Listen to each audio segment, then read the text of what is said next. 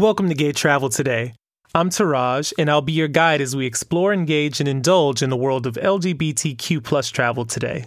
As more businesses and travel sanctions open up following the first wave of COVID-19, I think it's safe to say that more questions and concerns have come to the forefront of our minds. In an effort to cultivate an open space for this important conversation, especially as it pertains to the LGBTQ plus community, the Center, an LGBT community center based in New York City, is hosting an online Corona Talk today at 6:30 p.m. Eastern Time.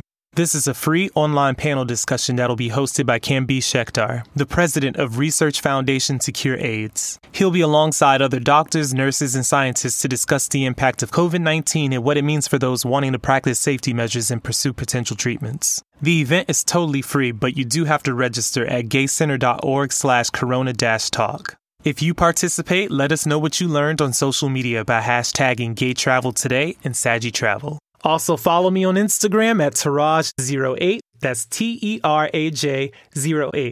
And also follow the provider of this awesome content, Saggy Travel Friendly, that's SAGI Travel Friendly.